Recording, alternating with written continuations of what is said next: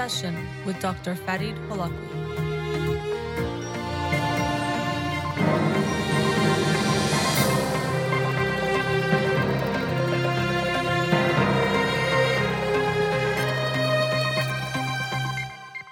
Good evening. Welcome to In Session. I'm your host, Dr. Farid Holakwi, and I'll be with you for the next hour here on Radio Hamra. Doing the show on Instagram Live. Hope to see you on there. But if not, you can also follow me on Twitter or Instagram or like my page on Facebook to get updates on the show or suggest topics or books for the program. And the shows are uploaded at the end of each week to my SoundCloud page and podcast on Spotify and Apple Podcasts.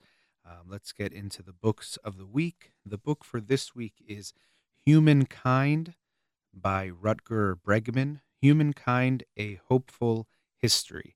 And I'd seen this book by Rutger Bregman about looking at history, not from sometimes the perspective we usually have that's about war and everything negative that it means to be human, but actually that maybe human kindness might be something, or if we look at it through that lens, we might have a different experience or understanding of history. So, obviously, haven't started the book, so I don't know much other than that description, but the book is called Humankind, A Hopeful History by Rutger Bregman. Look forward to reading it and sharing it with you on next week's show.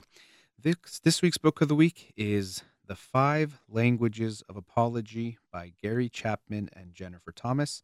The Five Languages of Apology, How to Experience Healing in All Your Relationships. And the title and the author might sound familiar, The Five Languages of Apology. Gary Chapman wrote a book, a very well-known book for relationships called The Five Love Languages, which essentially looks at how people experience and express love in different ways in what he called five different languages. So if you express love to someone in a language that they don't experience as a love language, just like a language, they won't be able to understand it or take it in. So that was the premise of that book. So in the five languages of apology, it has that similar theme of looking at apologies and how people might express them and experience them in different ways. And so while one person might think they've apologized, the other person maybe won't feel the apology is genuine, or something will feel missing to them or for them. And so, although maybe even the words might be uttered, something won't be there. And so he outlines it in this book. He's joined by a clinical psychologist, Jennifer Thomas, looking at five different languages of apology. Now, it's a little bit different to me because in the love languages book, sometimes they're much more separate, whereas it's very hard to do a apology with just one of the languages, which I will get into. But nonetheless, it is important because people often will experience that they didn't think the person even apologized because something was missing. So I'll get into those languages. Of course, what we also want to look at is why are apologies important? And really, to have any healthy relationship for any period of time, it's inevitable that apologies will need to be a part of that relationship. Because inevitably, hopefully unintentionally, you will do something that hurts the other person and vice versa. It's just a part of human relationships. We do things that hurt or upset the other person. Sometimes it's something we don't even realize might hurt them. Sometimes we forget something. So sometimes it's things we don't do. It's not always something you do, but we inevitably will hurt one another.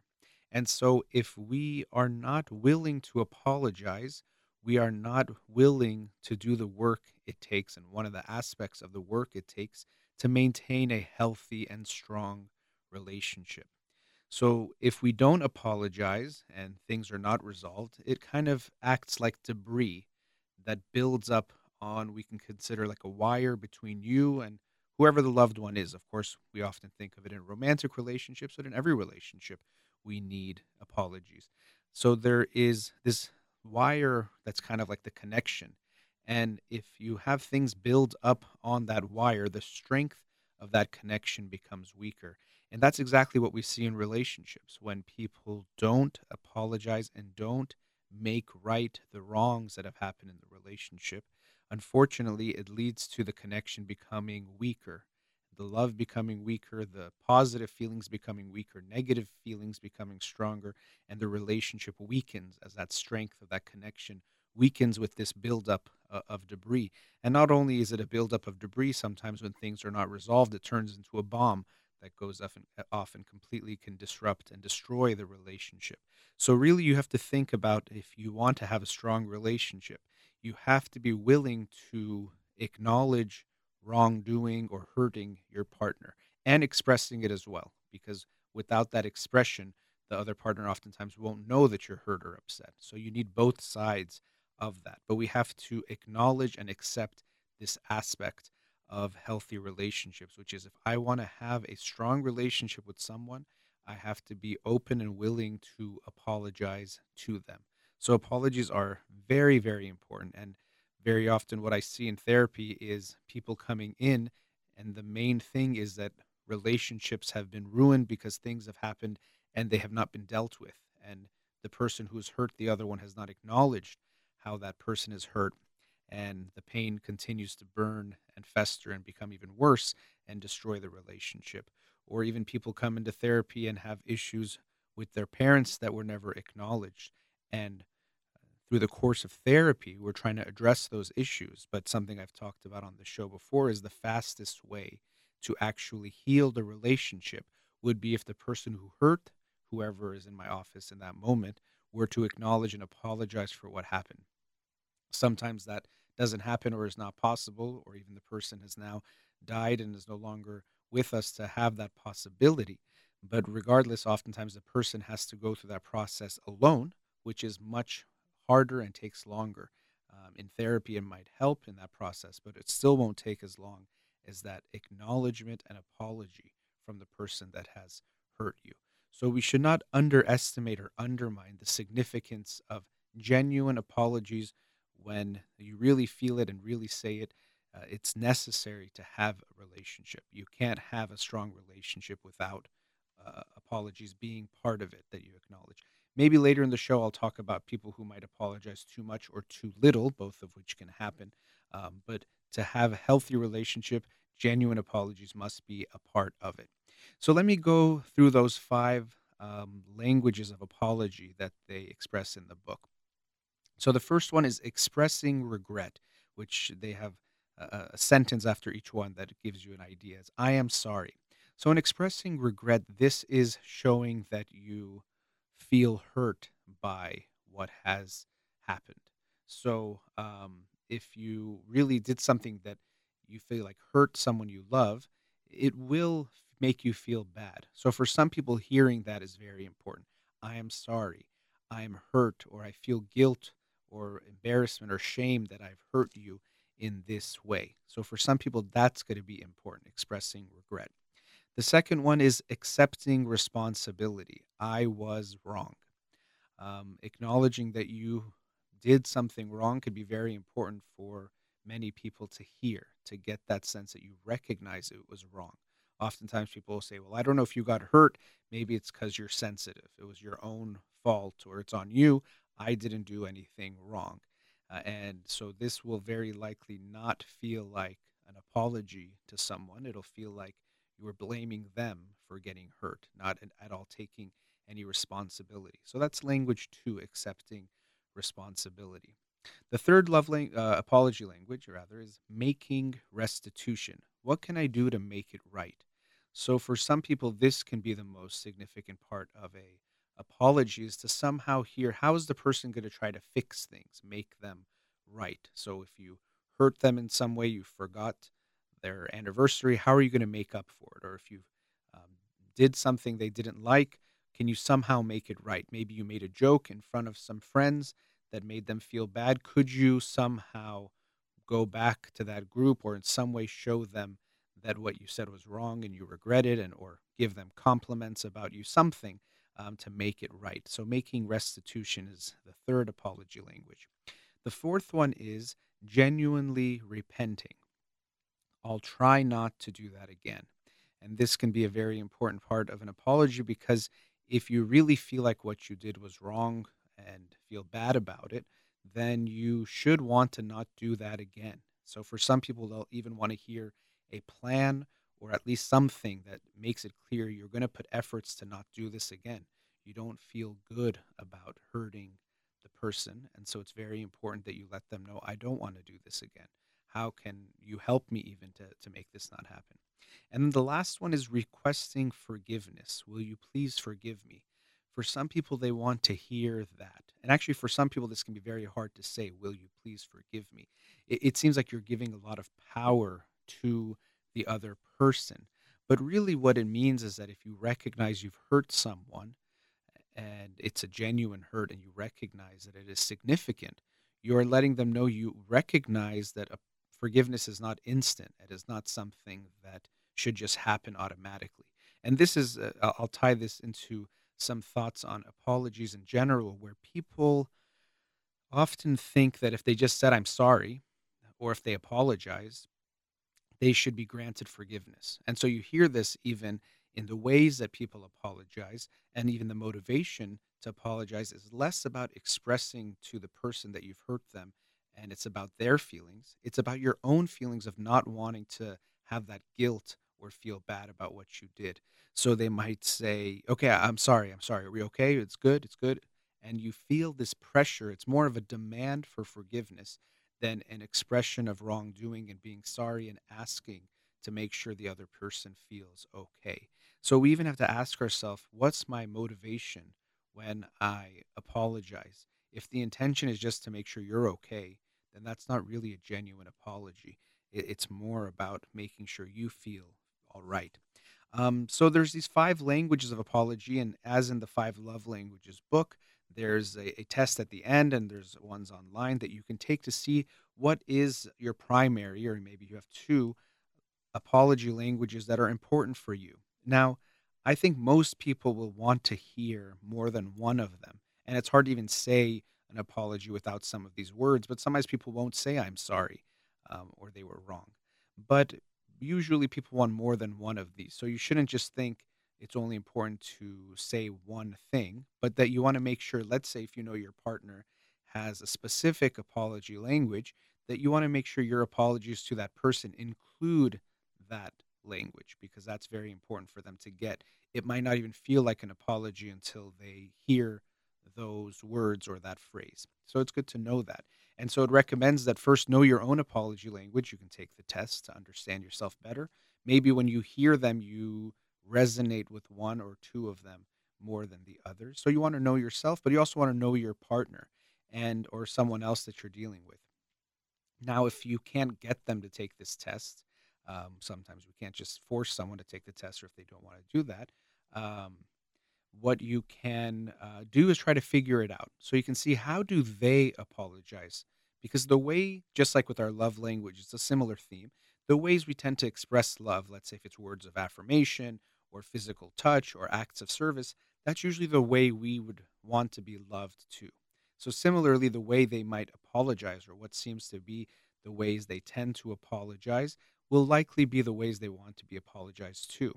Or you can ask them, what about what I did hurt you the most? And that might give you an idea of how you can repair what has happened. But it can be important to know what your partner or whoever it is in this interaction feels bad about. That can help you understand how to apologize. But I think it's a great book, or at least the focus of it can be very important to look at. Of apologies, first of all, I wanted to read this book. Actually, I ordered the book. I got it in, I think it was Mandarin before, which was kind of interesting because I couldn't read the language of the book called Languages. But finally, I got this book as a gift, which I really appreciate. And it's a topic I try to bring up every so often, but one I wanted to focus on because I think the power of genuine apologies is so important and necessary in order to have healthy relationships. And very often people don't apologize because for several reasons, and discussed in this a book in the book, but sometimes we feel like if we apologize, there's weakness if we apologize. So even taking a step back, you first have to accept you're a human being. You make mistakes. Even when you try to do things right, you might get it wrong, and that's okay.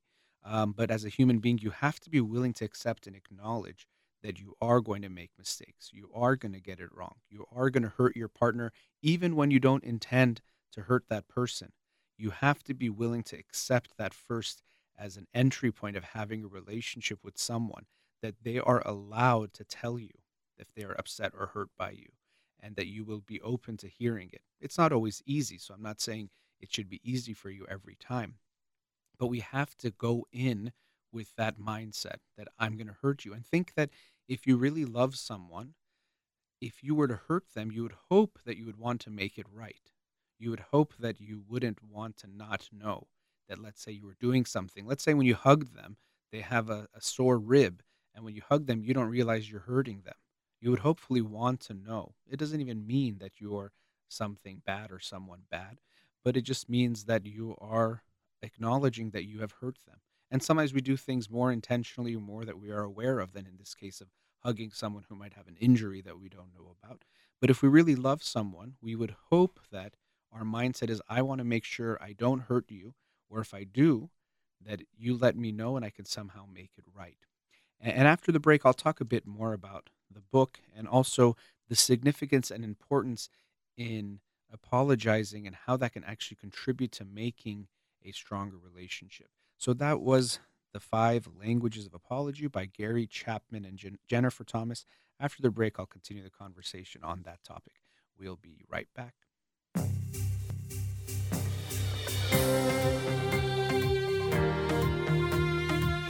Welcome back.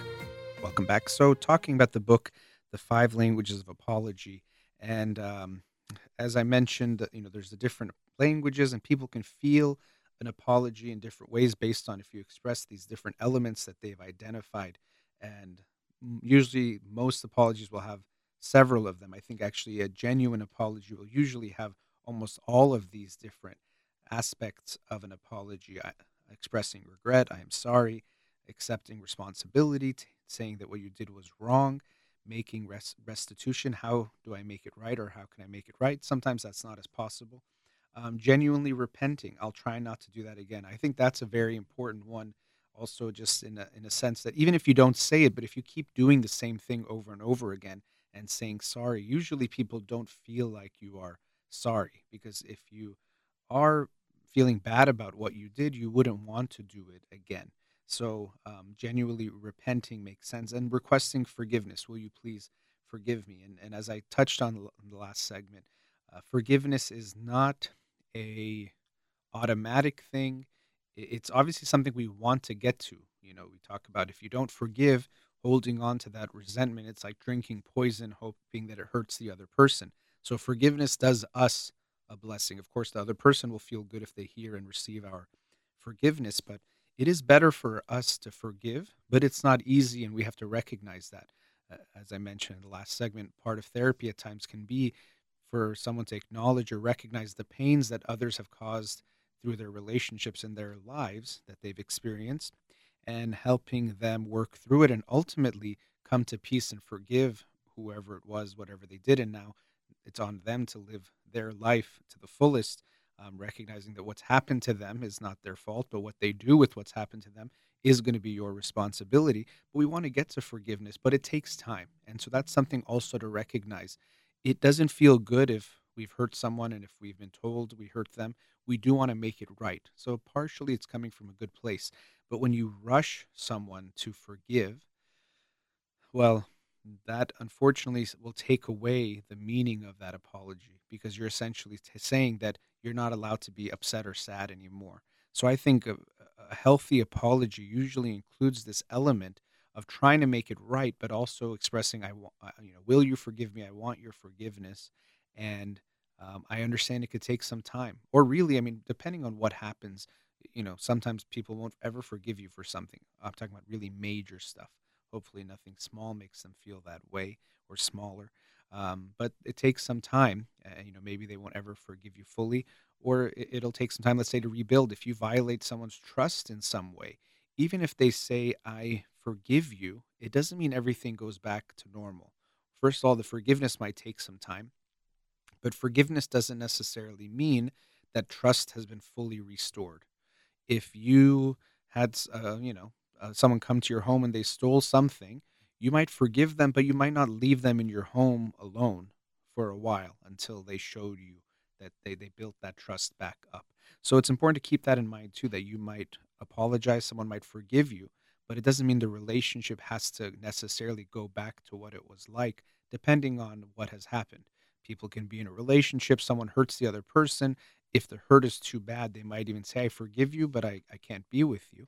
But what can hopefully happen, which I want to get to next, is how important this whole process can be in not only, I was saying before, necessary to have a healthy relationship, but in order to build a strong and healthy relationship.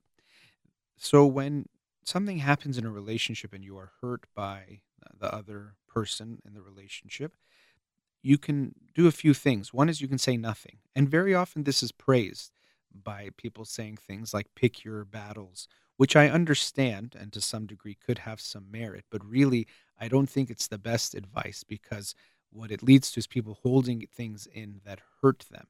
And so maybe we don't have to think of it as battles that you have to go to war, but that hopefully you can express to your partner with love and kindness, even that you were hurt or upset by something they said or did or didn't do. And I think that's very important. So I would always recommend to people, if you're in a relationship, express to your partner if you've been hurt by them, but be aware that it's on you how you express it. So you can do it in a soft way. John Gottman talks about having a soft startup, meaning the way you open the conversation is very important. And if you start it with an attack and really harsh, then almost definitely you will create a war and a battle that's not going to end well for you or your partner. So it's not a good, it's going to be a lose lose. So it's important to share that with your partner with some love. You can still have love even if you're hurt, but letting them know how you feel and how you have been hurt. If you don't tell them that you've been hurt, unfortunately, you don't have the opportunity to repair what's happened, and those feelings don't just go away. And if they did something that can happen again, they might keep doing it, which leads to building up of resentment, which contributes to distance between you and your partner, emotional distance. You won't feel as close to them if you have that resentment building up. And this is what we tend to see in relationships. Something happens, they don't say something, same thing happens, and then by the 20th time they blow up. And that's bad for everyone. The person didn't even know. Sometimes they say you've done it for 20 times, but the person didn't know those first 19 that it even bothered the other person. So they didn't even know what they were doing was hurtful or upsetting or irritating or whatever the case may be. So it is on us to express that to our partner that we were upset or hurt in some way. And I'm saying partner, but really this extends to all relationships, but especially in that relationship where there's so many interactions, it's more than likely things come up or things will come up more often. So if you hold it in, you might think you're doing something nice to your partner. People say, I never say anything, even though I got upset. I have so much patience. I have so much, tolerance for things as something really good. And it can seem good on the surface, but really, when you're not sharing that with your partner, you are creating more space and distance and not giving your partner a chance to make things better. But now, if you bring something up, in that moment, it's usually more uncomfortable. It doesn't feel really good. This is something that comes up a lot in relationships or in couples therapy. People will say, well, I kind of joke how they'll say there's never a good time. If they're having a bad day, they'll say, oh, I was having a bad day. You already knew that, and now you brought this up. If they're having a good day, they'll say, oh, I'm having such a good day, and now you messed it up by bringing something up. So really, they make it as if there's no good time and there really isn't a good time in the sense that it's going to feel good in the moment to have an uncomfortable conversation. They're uncomfortable. You never want to do it, as in, I can't wait to do that. So you want to make sure that you face those uncomfortable conversations, even though they don't feel good. You go get a teeth cleaning, not because it's fun, but because it's good for your teeth to clean things up for your dental health. Sometimes I like to use dental health and mental health because they rhyme. But same thing with having these uncomfortable conversations. It's not pleasant in the moment, but it's good for your overall health and the strength and to prevent problems from happening. So it can strengthen and it can also prevent problems from getting worse. Again, similar to when you get a teeth cleaning, where things that could become a problem become an issue and you improve the health of your teeth. So when you bring something up, you give your partner the chance to make that repair. I'm telling you, this has bothered me. I know it's not easy. Let's have that conversation. And so many things happen with that. First of all, you learn more about your partner. Now I know that this hurts you or upsets you. And sometimes, of course, what we just did was wrong and really bad, but sometimes even more, it might connect to something in their past. When you didn't show up or you showed up late to our date the other night, it hurt me, in a lot of ways. I didn't feel like you respected my time. There might be other things. And then you might say, um, it also reminded me of when I was a kid and my parents would pick me up late from school, and there was this feeling of being abandoned or they didn't care. So there was something in that moment that brought up those feelings. So now we see not only do you learn about your partner having um, this experience or these feelings that they had in that moment, but also something about their past that allows you to understand them even better in a deeper way. And now it's opened up a whole other area of conversation and understanding that's also very meaningful. Not only that, you get to work towards righting that wrong. You can't go in the past and now show up on time to whatever. So whatever has happened. But we can change the feelings about what's happened. And this is something that happens in therapy. People will say, oh, this. And sometimes when they're maybe feeling uncomfortable with the feelings, they'll say, well, you know what? It's the past. I can't change it, which is true. Well, obviously, no one can change the past, but we can definitely change the way we feel about the past and the ways that our past hurt us. So the events of the past can never change. Our understanding, interpretation, and the feelings we have about the past can change. So if the same story, someone doesn't show up or shows up late and you are hurt, and you might be mad about it, right? So let's say, I invite you to my house, you don't show up. Let's say it's not COVID time, and you don't show up, and I'm hurt, I'm upset. I'm like, gosh, this person just didn't show up. That's so messed up. If you then told me your mom was sick in the hospital and you went to the hospital, I could look at that same event and I'll have a very different feeling now that I understand something different about what happened. So the event doesn't change, but my understanding of it has completely changed. And the same thing can happen with our life events and especially in our relational events.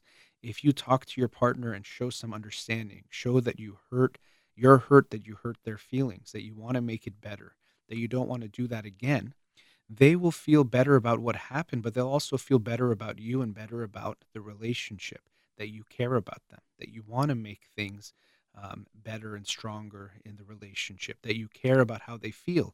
And as I mentioned, you'll understand them better. You know something about their past, maybe something that they're more sensitive about. You might realize it was wrong, but now you see that this thing hurts them even more than other things, or you didn't know it hurts them so much. So, really, this book is about apologizing, which I think is a really important and wonderful topic. But I also think it's important to keep in mind the other side of an apology is bringing something up. And I know that can sometimes be looked at as complaining or nagging, which obviously nagging has a very negative connotation, and so does complaining. But really, it's another side or important part of a healthy relationship. You can't really have apologies without someone expressing that they were hurt. Now, sometimes we do something and we realize that it's wrong, and you might say, I'm sorry, before they even have to bring it up. But that's some of the time, and we can't expect and wait for our partner to be a mind reader because they usually will get it wrong or not know what's going on. Only you can express what's in your heart and to your partner, loved one, or whoever it might be. That responsibility is on each of us with the people that we are with. And so it's so important that we make sure we express to whoever it is what's going on. You hurt my feelings. And it's hard. It takes a certain vulnerability to do that, to say we were hurt. All sides of this can make us feel weak, actually. Apologizing can make people feel weak, acknowledging they did something wrong, asking for forgiveness, all of those things, or I felt bad about it. But saying we got hurt also can make people feel weak and vulnerable. Oh, I don't want to say I got upset. And that's why people sometimes don't say it. They just want you to guess, or they're hoping you'll change, or they don't want to bring it up in that moment. So, apologies, super important. But before we get to apologies, it's about expressing that we have been hurt.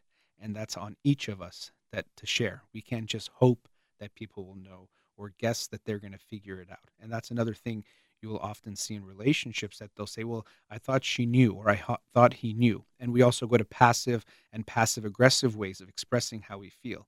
We pout, we give the silent treatment. We might have a little bit lower mood. Let me just not laugh as much and maybe she'll know or he'll know. and then they have to ask because it's so hard for me to express it. So we can't wait for that because if we're passive, or especially if we get to passive aggressive, that's going to be destructive to the relationship as well. So when we look at an apology, very, very important, but also the other side is important too. Are we sharing the hurts that we have? Are we expressing the pains that we have to our partner and to our loved one? That side is on us. And then once we've heard them, it's so important to recognize how significant an apology can be, how quickly it can make those painful feelings melt. If the person who hurt us tells us and expresses to us, I'm sorry I hurt you. I can understand how I hurt you. How can I make it better? And so I do recommend this book really for anyone, The Five Languages of Apology. It helps you understand apologies in a better way, and see that maybe there's more to it than you realize. There are some things in here that were important for me to look at and think about these five different aspects. You can take the test. I did see which ones are your primary. I think the top two are my top two: expressing regret and accepting responsibility. If you're in a relationship, it can be good for both of you to take it to understand better what really means an apology to you or what needs to be in there for you to feel that apology. Let's go on to our last commercial break. We'll be right back. Welcome back. So, on tonight's show is talking about the book, The Five Languages of Apology by Gary Chapman and Jennifer Thomas, and talking about apologies in general. And so I wanted to shift the conversation or maybe expand because this topic, to me, is much more significant than some of the things we're talking about, and look at race and racism in America. And it's a topic I have discussed often in the show for since I've started doing it, but especially lately, with the more attention that has been brought to it. And so you might wonder, well, I'm talking about race and racism in America, and how does that relate to this book about apologies? And the way that it's very much connected to that is that I don't think we will see a resolution of issues related to race and racism, especially when it comes to blacks, African Americans in the United States, until we go through the process of acknowledgement and apology about what has happened, or essentially the government does that.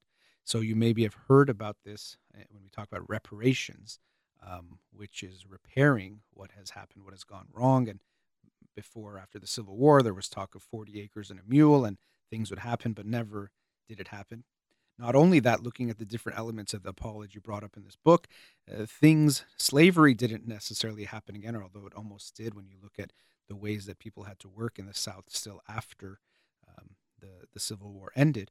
But it wasn't that things got easier and completely good for African Americans or the slaves that were freed and their descendants of the United States. And we still have racism in the United States and had it very heavily institutionalized. And it still exists now. Maybe it's not written into laws the same way, but it still exists. But going back and looking from that time till now, we see that the apology and acknowledgement was not there. And to me, until that happens, we won't be able to resolve this rift that exists in America, this issue that we have that blacks and whites won't be able to resolve until it happens. Now, of course, it doesn't mean individual whites can do something, but that the government can do something. Now, has the US government done reparations before? Yes, it has. So there is some, you can say, precedent, even though every situation would be unique. When it comes to the Native Americans of United States, they have been given land and billions of dollars and other types of accommodations. Still, people would likely say it doesn't make up for everything that was done, and still there's things that could be done. But nonetheless, that's one example of that. Or to Japanese Americans, after there was Japanese internment, where essentially Japanese were sent to these concentration camps during World War II. Afterwards, I believe a payment of something like $1.5 billion in those dollars back in probably the late 40s, what was given to those who were interred, who were put into these concentration camps. So we even have that precedent in the United States that it has happened, but it didn't happen in the United States after slavery, and still hasn't happened. And we still have these issues related to what I believe is that this horrible wrong that was done has never been made right, has never been acknowledged and apologized for, and restitution was not made in this in the sense that needed to happen. And that's why I think until it happens, racism will still be functioning, or this issue of race will still be, unfortunately, a divisive one in the country. I'm a therapist, so I work with families, and sometimes they come in and we're talking about some kind of argument they had a year ago. Someone said something really mean or didn't invite someone somewhere. And that rift, because it was never resolved, never lets that relationship get back to being as strong as it can be. And so we're talking about infractions like that, which I don't want to minimize in the sense that I feel like relational things are very important. Of course, I wouldn't be a therapist. I wouldn't do the show if I didn't believe that. But then when we magnify it to a wrongdoing like slavery, we can see that, of course, this type of a wrongdoing has to be acknowledged and apologized for very clearly and strongly. And of course, we've also seen it with Germany and the Jews after the Holocaust, that there was payments made. I don't know if it was 65 billion. I forgot. I looked it up before the show today, but a large amount of money. Again, never makes up for what has happened, but it's to try to make it more right. When we have restitution, usually it doesn't make it right. For example, in a wrongful death suit, you give money.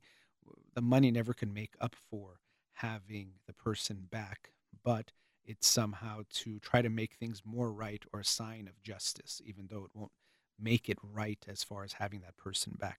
So, similarly, the devastation of owning human beings will never be able to be made right, but we can try to make it more right, more just, with the solid and clear acknowledgement and apology for what has happened, which still we don't have. Now, even in other countries, when slavery ended, this might be a sign of how much we value private property. That oftentimes, when slavery ended, I think it was in France, they actually paid the slave owners, because, in a way, it was like they were taking some of their property away. Even it's sad to even say it, that their people were considered their property, but it was thought that the government should have to pay the people who were losing their property, when their property even was human beings. In the United States, some say that might not have happened. Some slave owners actually were paid. I think it was in Washington, D.C., and some other areas. But some people said, well, the damage that was caused by the Civil War essentially would offset that. But still, we can see that mindset was actually making sure the slave owners were okay, not that the slaves were really okay. And so, if we look in U.S. history, not only were things not fully acknowledged and apologized for in a very clear way, things were not made right after the Civil War. It wasn't that everything was easy for the African Americans and the descendants of slaves. They still suffered through the Jim Crow era. And then, even still, we've seen things up into this day where the war on drugs has targeted certain aspects of the population, especially black and brown individuals, more than others. So, not only has there not been an apology and acknowledgement, but the wrongdoing or the hurt has continued. And I think this brings up some really heavy issues of people at times not wanting to acknowledge that their country has done something wrong. And I know almost anything I say about these issues already, I know it's very clearly going to be considered purely political, or advocating for one side. And I can understand that the way I talk about certain things will already make people think of a certain affiliation. I have biases, as everyone does, but I try to think about things in a more clear way about what I think is right and what I observe. And I think that when we look at what has happened in the United States, without a clear restitution for what has happened, really having reparation of the relationship in some way between what has been done to the Black Americans and to the descendants of slaves, without having that, we won't get to a good result. We won't get to the real peace that we can hopefully achieve, of having everyone live together. And really, even it's interesting, the word united is in the name of the country, but living in a united way, having that unity, I can't see it happening without a clear acknowledgement for what has happened. And now reparations, when it comes to paying individuals, paying, let's say, the descendants of slaves, and people have made calculations about how much the labor was worth. So you can talk about unpaid labor, how much the slaves, all the types of ways you can calculate that, and it does get complicated. And of course, I don't have a simple answer for how that, let's say, a payment would be made, but that could be one aspect of it.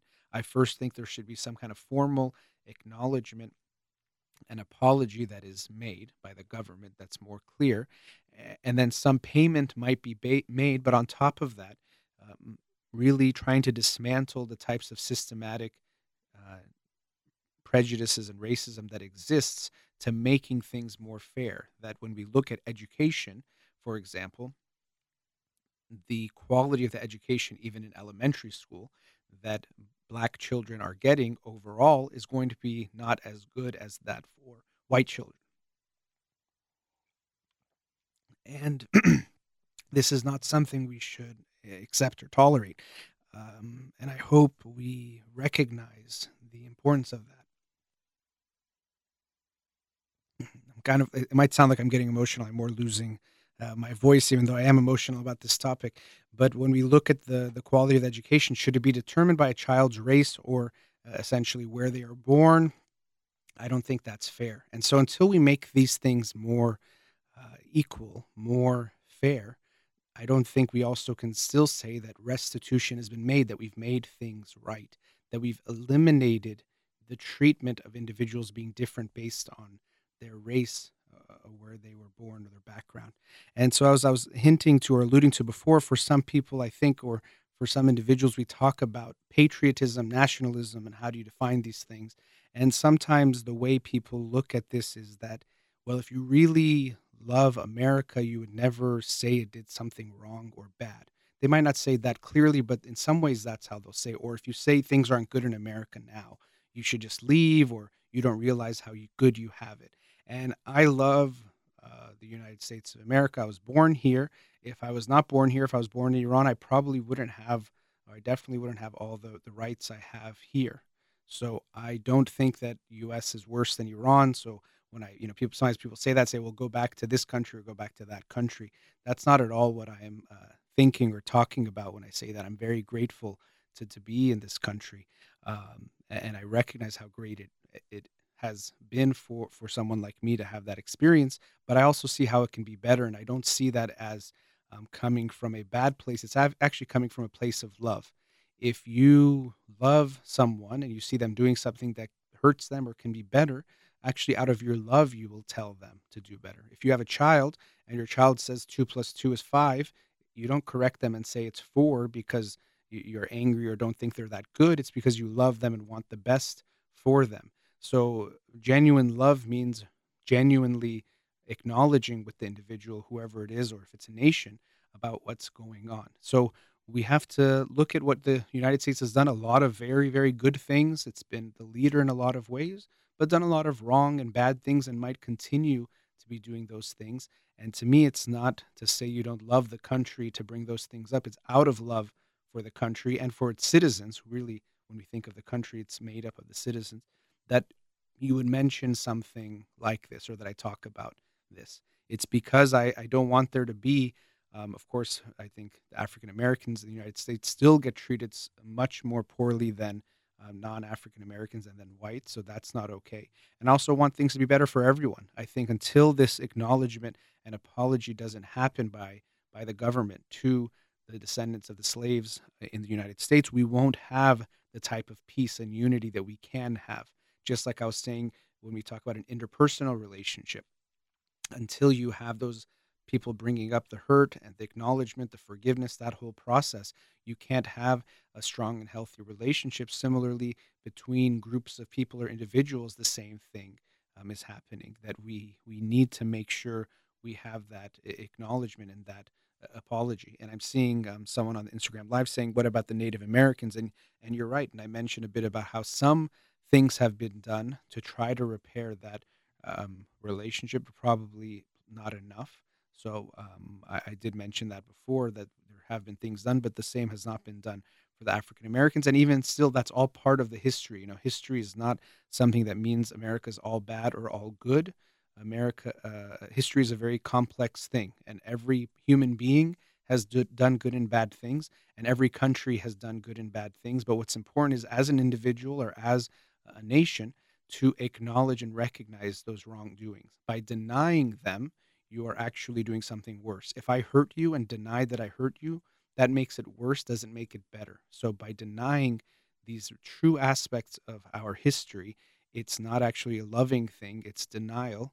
And that not only is that denial bad for looking at our past, but it's going to make our present and our future worse. So I hope that we will have a genuine acknowledgement and apology in the United States for what has happened and what the experience of the African Americans has been, and the descendants of slaves, in order to lead to some type of justice that then leads to some kind of reparation, not just reparations towards the descendants of the slaves, but reparations of the rift in the United States, which still exists.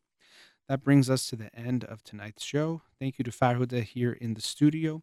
You've been listening to In Session with Dr. Farid Holakwi. Have a wonderful night.